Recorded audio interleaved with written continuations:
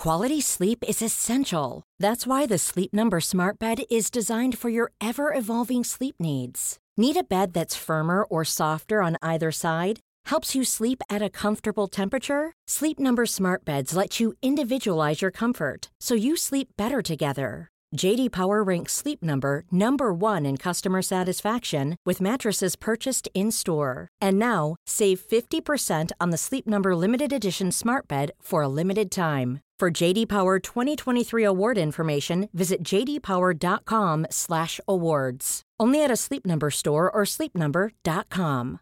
One size fits all seemed like a good idea for clothes. Nice dress. It's a t-shirt. Until you tried it on. Same goes for your healthcare. That's why United Healthcare offers a variety of flexible, budget-friendly coverage for medical, vision, dental, and more. So whether you're between jobs, coming off a parent's plan, or even missed open enrollment, you can find the plan that fits you best. Find out more about United Healthcare coverage at uh1.com. That's uh1.com.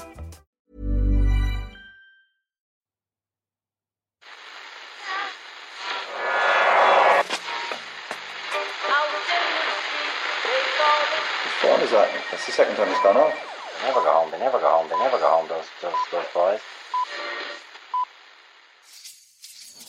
That's... Yeah, they have asked for that, really. You can laugh. It was the World Cup. I'm a little bit of an idealist, but having said that, I want to be like me.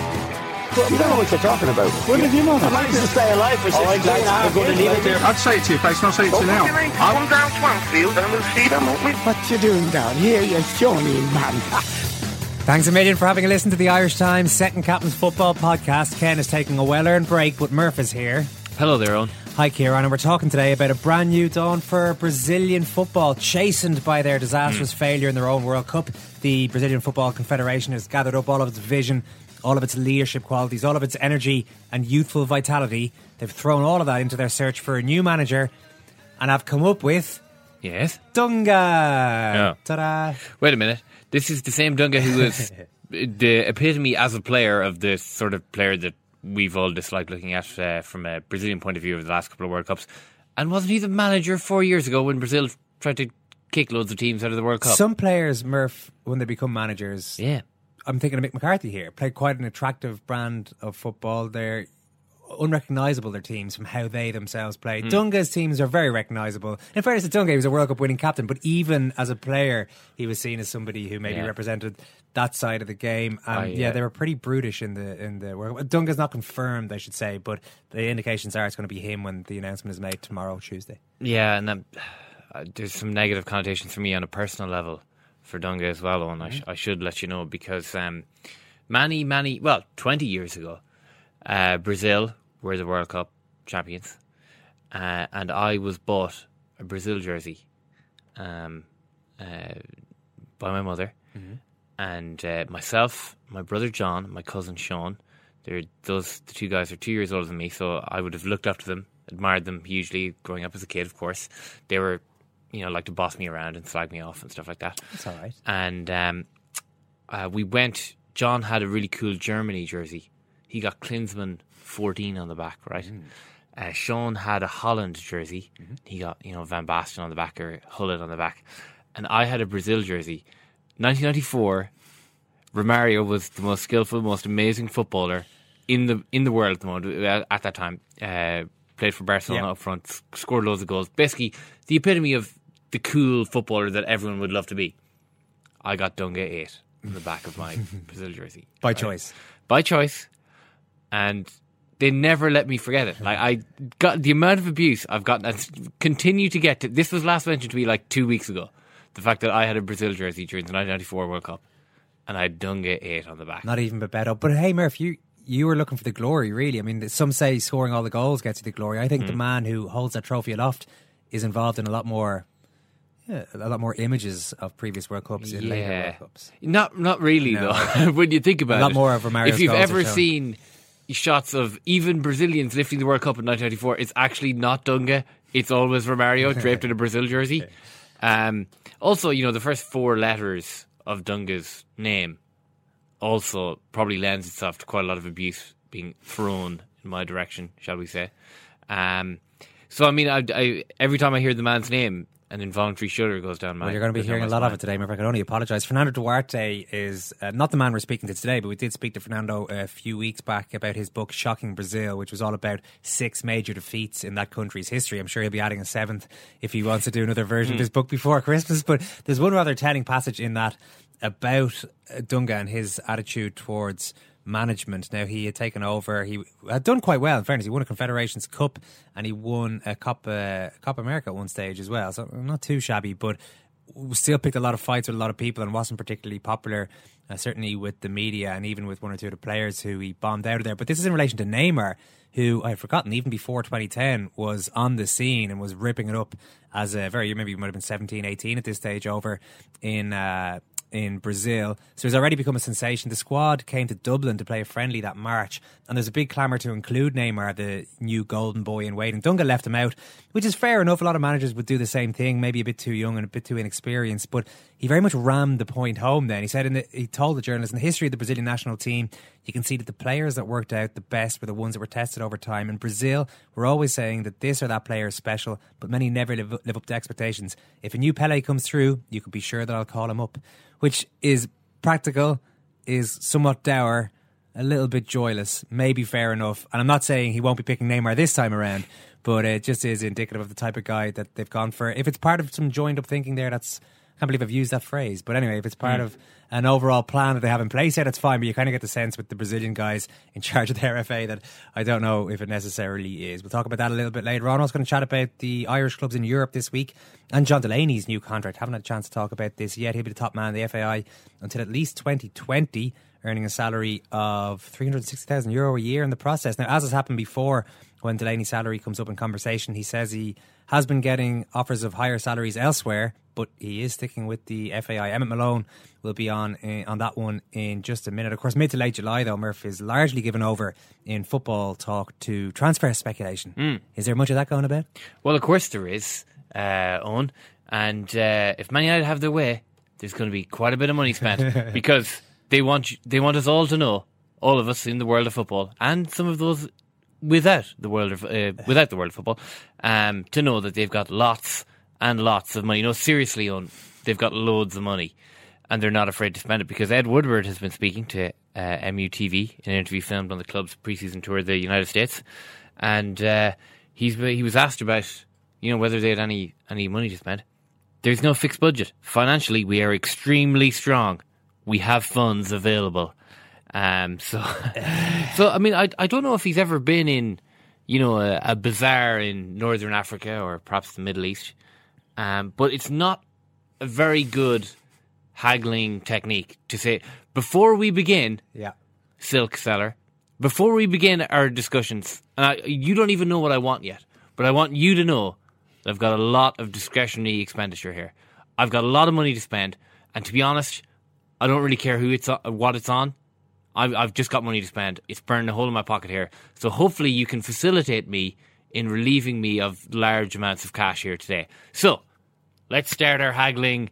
How do we even do this? You name a price. One of us goes high, one goes low. Yeah, I go up by 10%, then you come back to me with a slightly less offer. Or Ed, I have a feeling he might have said something similar last year. Certainly he didn't do very well in the transfer market last year and got a lot of stick for that. I don't know how happy David Moyes was with everything there. I mean, it's Manchester United. I mean, everyone knows that they've signed all of these deals and they do have money. There's no real need to go around telling people, just in case you missed all of those emails we sent out about, South American toilet cleaner sponsors of Manchester United, official partners. We don't need this. We don't need any further validation of Man United's financial strength.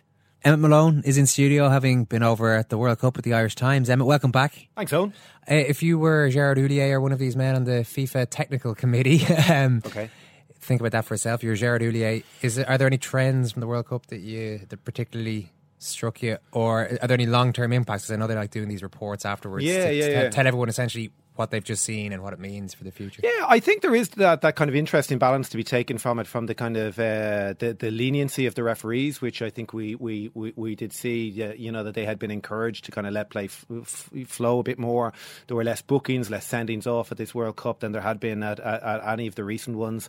Certainly compared to Germany, it was an incredible decline. And the resulting, the number of goals that we got, the amount of attacking play, it's a funny thing, and it's something that I haven't quite been able to put my finger on. But on the one hand, the freer reign that was allowed to defenders should have sort of meant that they are kind of taking out attackers, preventing scoring chances, and yet the result of it was, that the ball stayed in play more during games, and a lot more goals were scored. So I think that's going to be positive. Yeah, was that refereeing leniency, do you think, a tournament-specific phenomenon, or are we going to see it ultimately regressing back to roughly 1990 kind of levels of I think that's going to be interesting to see. I think in the past what we have seen is that these tournaments do set a sort of agenda for the coming years, and there's a mixture of reasons for that. I mean, we saw the success of the Greek team in 2004, and the way a lot of Trapattoni's all over Europe thought, well, if the Greeks can do it, so can we, and it had a negative impact on the style of play that was played. At this World Cup, we had the Costa Rica manager coming out and saying that they'd seen Spain play and came away from it with a dream, and those sort of things are nice. It's nice that we have quality teams playing good attacking football, inspiring lesser teams to try and do something like that. In terms of what the impact of this tournament is longer term, I think that remains to be seen. To some extent, but I think what's happened in the past is that these tournaments do dictate the trend in the game over the following years. I think the fact that the tournament has been judged widely to be a success, despite the fact that it's best 2 weeks, where it's probably its first 2 weeks, but that set the sort of tone of people's perception, and I think we will see that is reflected now into the Champions League and the higher end of the club game. But there's probably an element of this being steered at kind of winning over those kind of unconquered markets. We've certainly seen this World Cup make further inroads into the States. That's something that's been coming down the line for some time. I mean, in South Africa, ESPN really kind of did that tournament in a very, very serious way. They really kind of upped their game because I think they sensed that America was on the verge of being cracked, and we've seen that move along to another stage here. So in all sorts of ways, I think it was a positive tournament for the World Cup, for the game. ESPN have managed to lose the rights for the next World Cup to Fox Sports, so I don't know. I think that may be something that FIFA comes to regret, because I think ESPN have really done a good job on the game over there. Now, you're back in the middle of an interesting campaign for the Irish teams in Europe. St. Pat's drew away to Legia Warsaw last week, and the goal they scored was absolutely a stunning team goal. The second leg is this week. Are they well set up? Well, I mean, they're in a good position. Conceding the equaliser was a blow. It makes a big difference whether they're playing for a draw here or still needing to get something out of the game. But I think they'll take a lot of confidence out of the performance there as much as the result. As you say, it was a great goal. I think if you go back to the re-signing of Keith Fahey, this is the sort of situation that people really felt that he would make a difference in, the kind of composure that he brings to the centre of the team. Liam Buckley, going back historically, has had some rough days in Europe. I think they'll all feel that they have still a fair bit to do, but a huge incentive here, even before you get to the fact that it would most likely be Celtic in the next round. So it's all good stuff. And Legia Warsaw, we're talking a 50 million budget, 7 international players. They're a serious enough outfit. The St. Pat's very nearly beat away from home. No, absolutely. And we've had this down the years where there's been a lot of kind of nearlies with Irish teams. Now, the last few seasons have been quite difficult for them. We're coming off a high in the boom here where players were playing full time, and that combined with the summer football yielded some very good results. A steady but quite significant climb in the rankings that yielded seedings in tournament. It was all on an upward spiral, and we'd possibly hit a ceiling there, like where you were looking at kind of some serious improvement needed to make another jump. But instead, we actually started sliding because the end of the boom, and things started falling apart financially at clubs, and we've seen that steady now. Hopefully this is a sort of revival. But in terms of a club like Legia Warsaw, they have a huge amount at stake here. As you say, they have a very big budget, huge in comparison to the Irish club. They're certainly not out of it by any stretch of the imagination. but they do need to come here and do something, which I don't think they would have anticipated after the first leg. You mentioned it could be Celtic next up if St. Pat's were to get through this one. And I mean, that alone, qualifying for a Champions League is virtually impossible, I would say. But this is almost as good as if you get a home and away fixture against Celtic. Yeah. It'd be big money. It'd be big money for them. It'd be kind of a very attractive tie. It'd be a great experience for the players. I mean, I'm long enough covering the League of Ireland that I well remember in the early 90s and mid 90s where a variety of managers just looked on European ties as a beano, a kind of reward for the players who had won a league or won a cup the previous year, and this was a weekend away. And some of the managers didn't take the whole thing terribly seriously, and there were some poor results. Other managers did, and there were still some poor results. I mean, there were limitations there, and the old winter season meant that they were coming back in some cases with virtually no training under their belt going into European games. An awful lot has changed here. An awful lot has improved,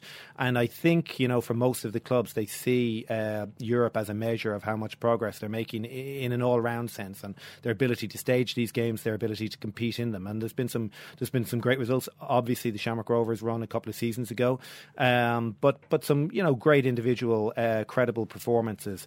Last week in Warsaw was certainly one of those. But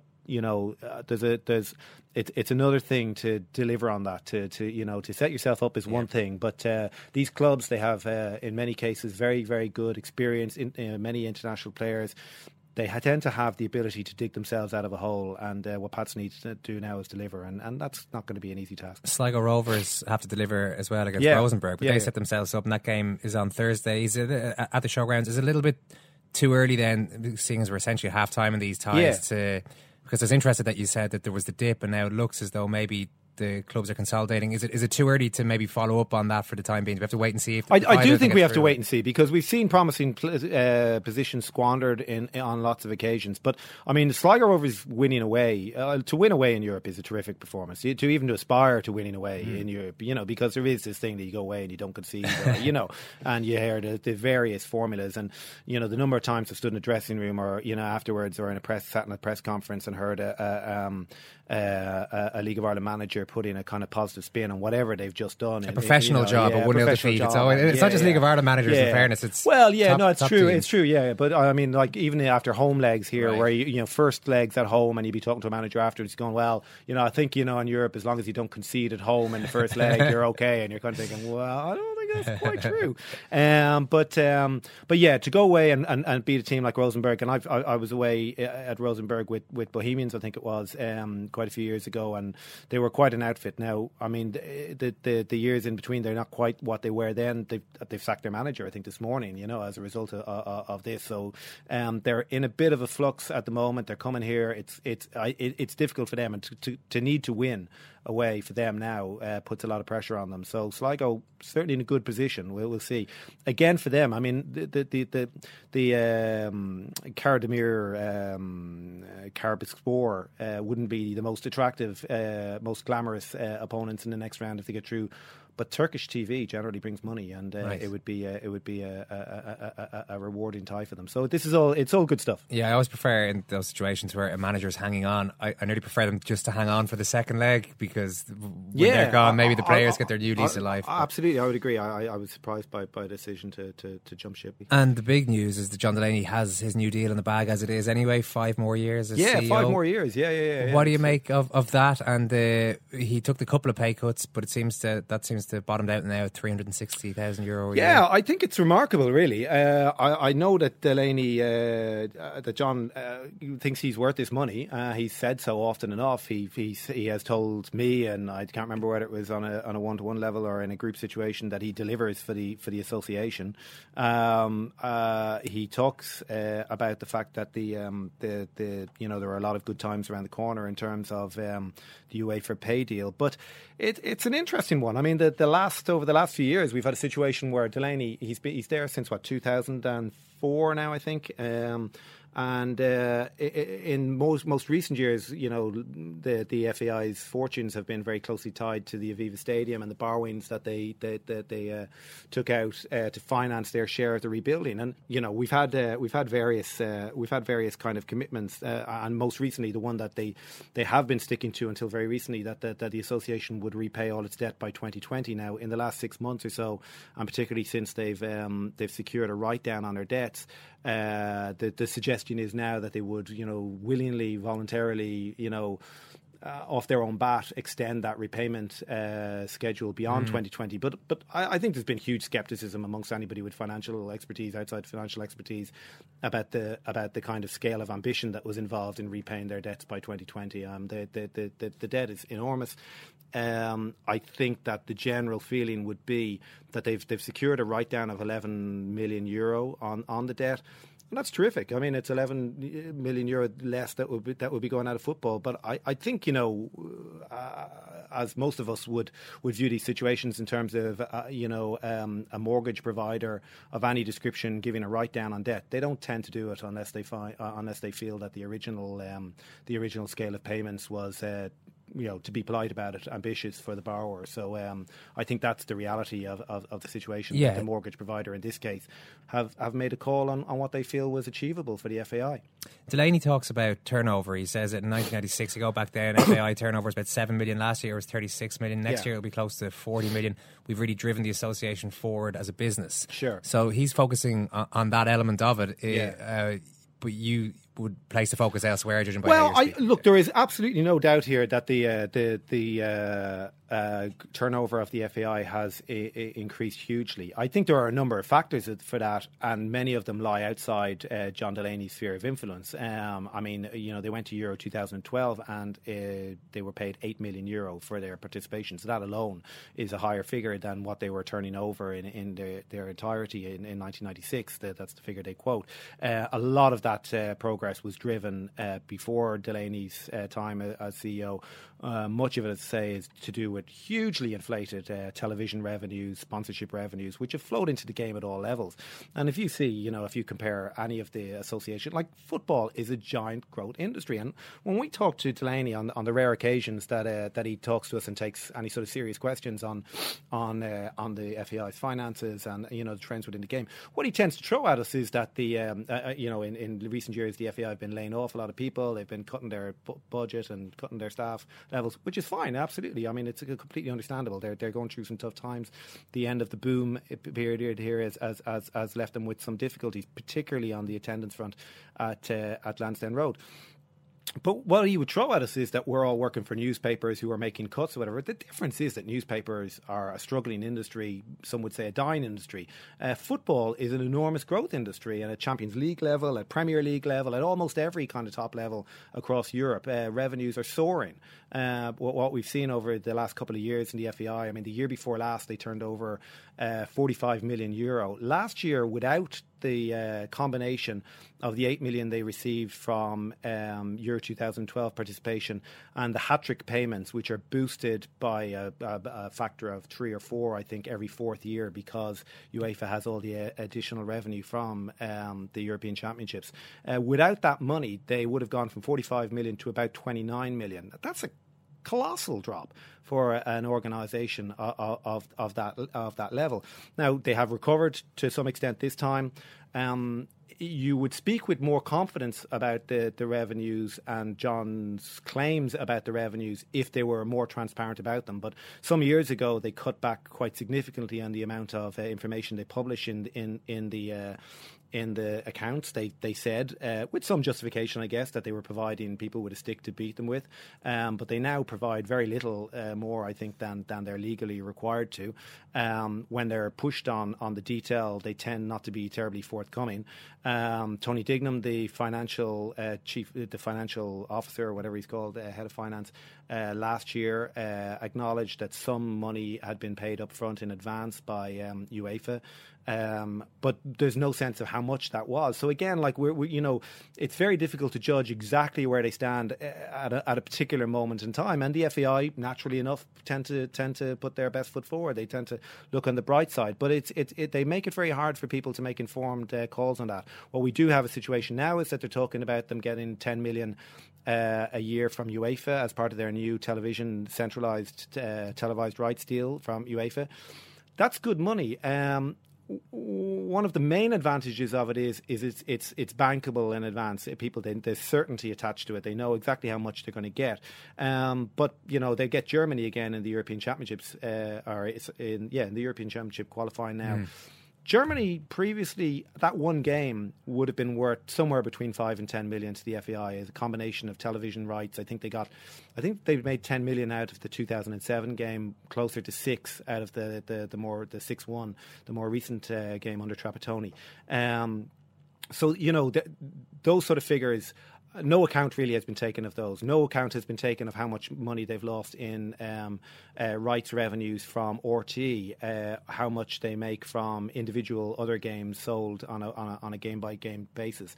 Until they provide those sort of figures, it's very difficult to just take take readily what the FAI throws out as the benefits of where they are. It used to be that if Germany arrived in the draw, particularly, or a team along those lines, this was great news for the FAI. That was almost always alluded to, but now it's essentially irrelevant, is it, that you get Germany, you can get whoever with regards to TV rights, it's just centralised. Yeah, so I'm sure there are other commercial revenues attached to it, and from the FAI's point of view, it's important from the point of view of ticket sales. Ticket sales are huge at this stage, because it's another of the promises that John Delaney made before they moved into the refurbished Lansdowne Road or Aviva Stadium as is, that there would be no general sale tickets available for games at Lansdowne Road. Well, instead we've seen literally tens of thousands of empty seats for friendly games and many empty seats. Even the Germany, the 6-1, which is the biggest, most high-profile game we've played in the stadium since it was redeveloped. I mean, I'm not sure whether it was technically sold out. If it was, it wasn't by much, but it certainly wasn't difficult to get tickets for. If you put your mind to it, you could have been inside the ground without too much difficulty. So from that point of view, the FAI have had to get into selling their tickets in bundles, in season tickets. They're very good value. I mean, I have to say, I think they've gone from a stage where, in my own personal experience, I used to buy tickets at the last minute for the Croke Park games, and because all that would be available would be corporate level seats, 3 tickets for my family would cost €240. Well, I mean, I could nearly send them to all of Ireland's games for a season now for that sort of money. It's very heavily discounted. It's very good value, but they can't sell them. As far as I'm aware, they had about 7,000 sold for last season. This is really at hugely discounted levels. I at this stage can't see what more they can do. But certainly having an England game there next year, having a German game to come the year after, these will help. Having a high-profile managerial team as well. Yeah, but we haven't really seen we haven't really seen them in the boost. I think that they would have hoped. Clearly they played some good football against Italy in London, and hopefully that will trickle down. The two lads have had a kind of, I think there's been a kind of positive improvement in perception of the team or whatever, but it hasn't really shifted huge numbers of seats in the way that I think they must have hoped when they did it. Well, we'll keep an eye out for the AGM anyway to see if any news does emerge from it. Emma, thank you. Great stuff. It's good. All right, that's good manners. A number of players have played, but are still in the squad. I wonder, did you speak to any of them before deciding to accept the job? No, absolutely not. No, obviously none of their business. You know what I was going to do. It's a ridiculous question. We want to win football matches. There's nothing to tame, some sort of animal, you know what I mean? You obviously don't know Martin as well as you think you do. He makes me look like Mother Teresa. He's we want to win football matches. We've had a lovely few days. The hotel's been lovely. Food's been excellent. Trainer ground is lovely. No potholes. We've had footballs. It's been great. Bibs, everything. It's been major progress. And we want to win football matches.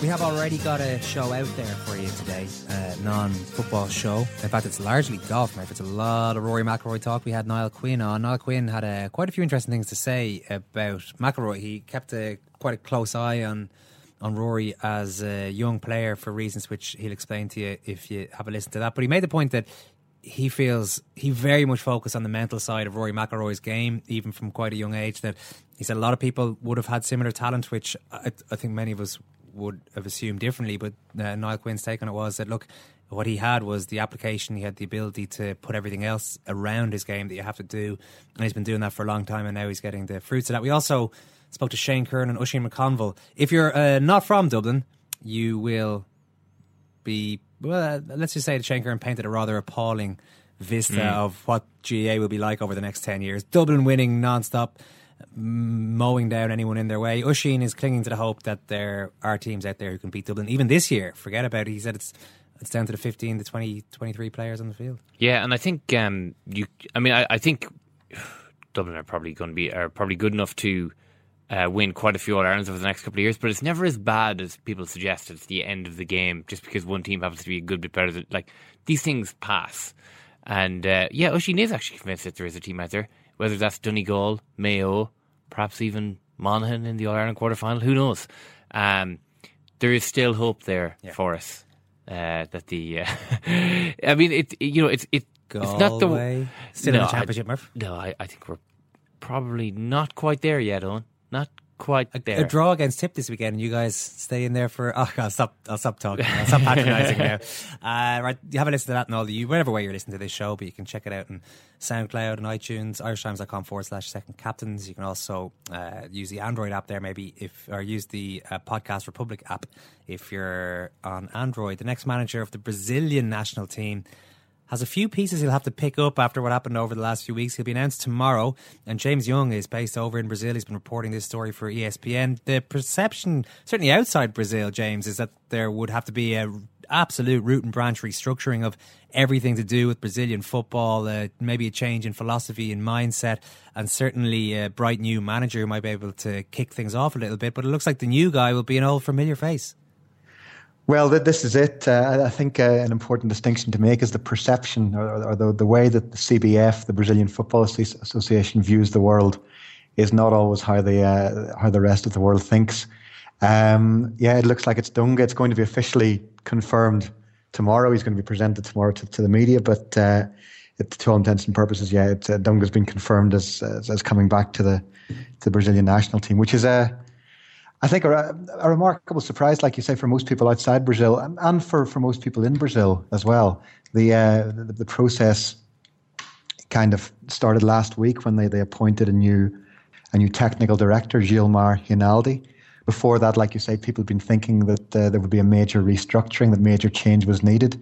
The first thing that Gilmar Rinaldi said, he's a former football agent, hasn't got a lot of experience at this kind of job. The first thing he said was there won't be a foreign coach, so that kind of took a lot of impetus away from the thought that there might be some major change, and then that left a fairly limited field of options, and the winner of the sort of three or four horse race, none of which were exactly a red rum, was Dunga. Right, so Brazil has been maybe a little bit remiss in creating good managers, similar to their centre forward situation. This is it. I mean, this is probably the greatest problem. There's such a culture here of impatience, of hiring coaches and firing coaches. To give you an example, there's a coach at Flamengo, Ney Franco. He had success about 10 years ago in his first job with a small team. Got the job at Flamengo. I think he was in his late 30s then. Was seen as a great up and coming coach. He lasted Flamengo for I think about a year, something like that. Got sacked. Since then, he's at about 9 or 10 other teams, and he's recently been back at Flamengo.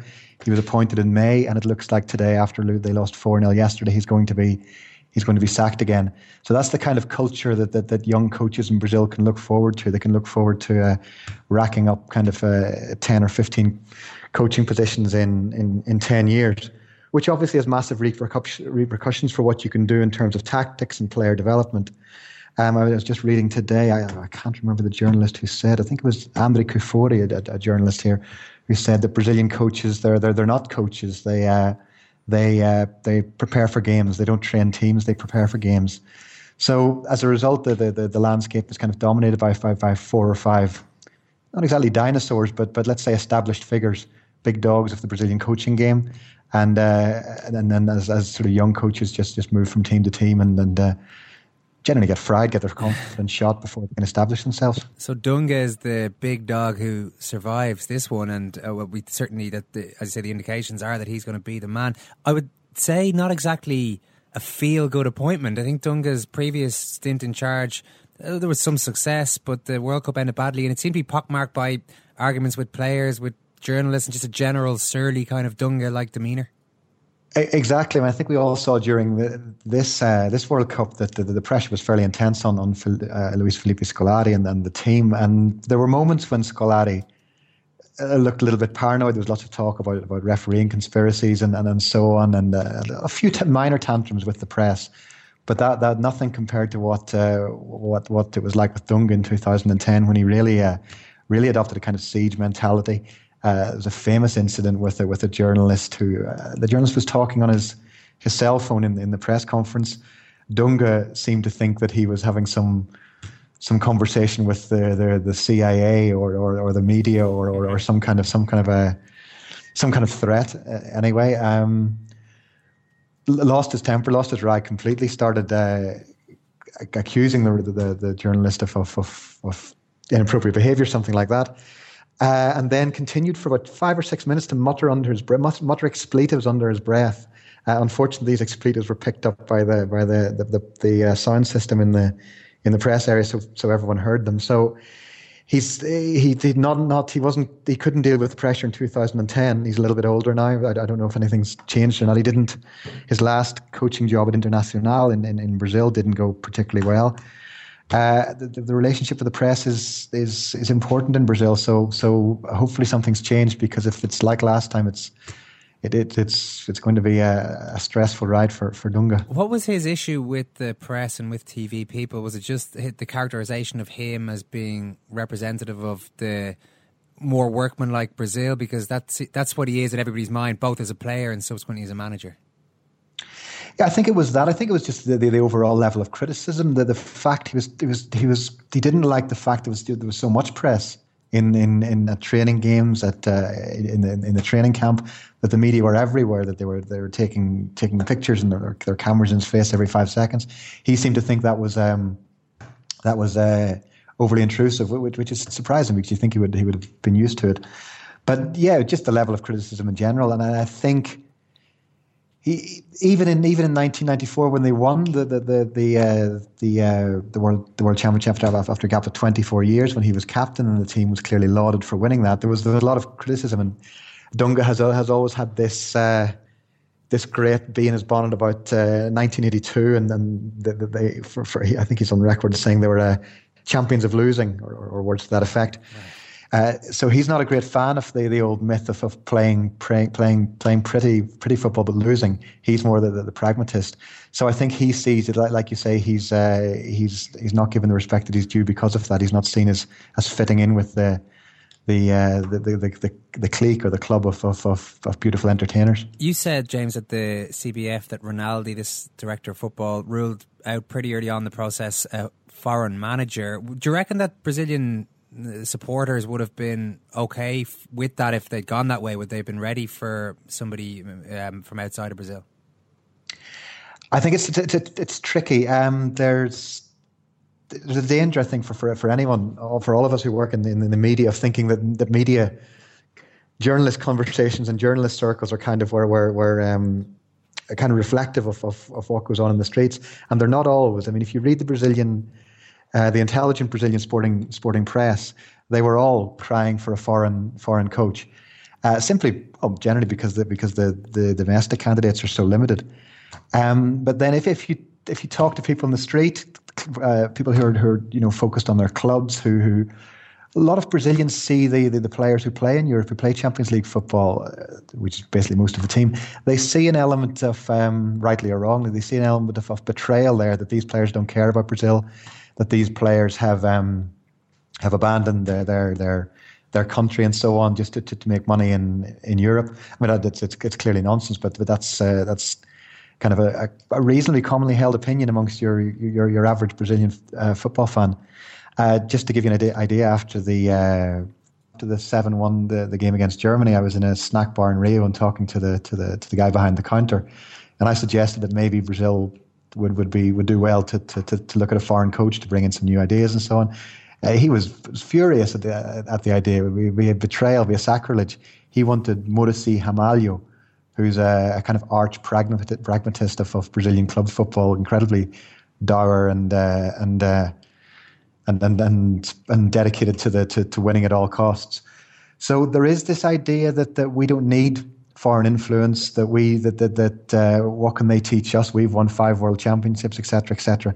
A little bit of a mistrust of the outside world in some ways, which reflects Brazilian society on a whole in some ways. It can be an insular place in many ways. Yeah, no, it's fascinating. So it just sounds like overall, whatever about the manager and Dunga being, how important is the manager? You said there that he really just prepares a team, doesn't necessarily coach it in Brazil. As a figurehead, is it actually important who gets the nod tomorrow? Or are there more pressing concerns which doesn't sound like they're going to be addressed necessarily in terms of trying to deal with the outflow, the export of footballers, all those things underlying the problems at the moment? Well, that's exactly right. I think clearly the manager is important. He sets the tone, he sends the message, he's the face of what kind of football is going to be played, what kind of Brazil you're going to see in the future. But the problem clearly goes much deeper. It's through the coaching culture that we talked about earlier. It's the situation with the clubs who are all basically bankrupt. If you applied your the Rangers case, that's the same law that you have in the UK that was applied to Rangers to Brazilian football clubs, then they would all be put out of business because they all have massive debts, including massive public debts, massive tax debts, which they show kind of no inclination of paying. The youth teams aren't doing particularly well. I think the under-20s didn't qualify for the last. I need to check that, didn't qualify for the last Youth World Cup. The attendances are appalling. The average attendance at a football game in Brazil is 14,000. Violence is still an issue. The teams, because of this coaching culture we talked about, the teams they don't play attractive football. There's maybe 1 or 2 teams in the Brazilian Championship at the moment that are playing attractive passing football. The problem goes very deep, and it needs to be addressed on every level. At least the conversation is happening now, though. Even though they seem to have missed this opportunity for some kind of change, at least people are kind of waking up and saying, well, look, the Jogo Bonito, the beautiful football was a long time ago. I mean, that's almost a sort of a remnant from history now. It's so long ago. I think you could argue that there aren't very many teams in the world who are less Jogo Bonito these days than Brazil. I don't know if it's going to return with Dunga either. Listen, James, we'll leave it there. Great to talk to you, James Young. Thank you. Cheers. Just to back up some of what James is saying there in terms of how we touched on it a little bit, but how the association is run there, the CBF. It's an 82-year-old man called Jose Maria Maran who's in charge at the moment. Now, he's most famous, according to James's piece, for a camera caught him on TV at a youth tournament giving out the medals, right? Mm-hmm. The camera catches him, let's just say, not giving the medal to the correct person, or taking the medal for himself, taking a medal for himself. He claims that this is no big deal. It was totally transparent. I was given this medal. Forget about it, not a big deal. One of the players on one of the teams didn't feel quite so good about it because he walked off with no medal. So this is a small snippet into the mindset of some of the guys in charge. His sidekick I should say, and this is the guy who's taking over as president now, President-elect Marco Polo Del Nero. He said that, first of all, I think he was the guy who indicated that Scolari may stay on. I don't know if you remember that story. He buzzed around for a few hours a few days ago. But as he ultimately accepted that the guy had to leave, he thanked Scolari for having made the Brazilian people fall in love with the national team again. Sounded like they were pretty much. It sounded like, well, some marriages that I've come across in the final moments of that Brazil-Germany game. There's no doubt about that, on. But I think that man maybe has a slightly world-weary view of love. You know, there's more out there, is what I'm saying to that gentleman. Than Big Phil Scolari. There's Dunga. You can fall in love with Dunga now. Yeah. To your heart's content. Stephen Gerrard just mentioned before we go, that news is broken this afternoon, that he, another bit of a fallout from the World Cup, I suppose, if you're really clinging for a link to the World Cup. There's no need to do that. He's retired from international football. He said the decision was something he thought about long before this particular tournament. Probably disappointing for Gerrard to end. He made that, I don't know how bad a mistake it was to allow Luis Suarez in for that winner when he tried to head it clear. Also lost a tackle in midfield for, I think it was the Balotelli goal against Italy. Not an amazing World Cup for Steven Gerrard, who was decent enough, I thought, in the last World Cup, but just... Yeah, and I think, he was captain of the team as well, so there's an element of carrying the can for England's general performance, quite apart from his own personal performance, which wasn't, as you say, amazing either. He's finished now, though, so good luck to him in his international retirement. Thanks very much, Kieran. Thank you, Owen. Thanks very much for listening. Do have a listen out there for our Rory McIlroy show, which is plenty of GAA in it as well. Plenty of reaction from Shane Kern and from Mushy McConville, who are both in studio, to the couple of games at the weekend. And as I mentioned, Niall Quinn and others talking about Rory's amazing triumph. Cheers for listening. We'll chat to you again soon. Take care.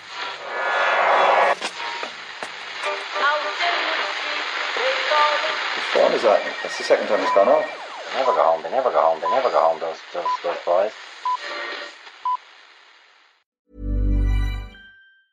Mom deserves the best, and there's no better place to shop for Mother's Day than Whole Foods Market. They're your destination for unbeatable savings, from premium gifts to show-stopping flowers and irresistible desserts. Start by saving 33% with Prime on all body care and candles. Then get a 15-stem bunch of tulips for just $9.99 each with Prime. Round out Mom's menu with festive rosé, irresistible berry chantilly cake, and more special treats. Come celebrate Mother's Day at Whole Foods Market.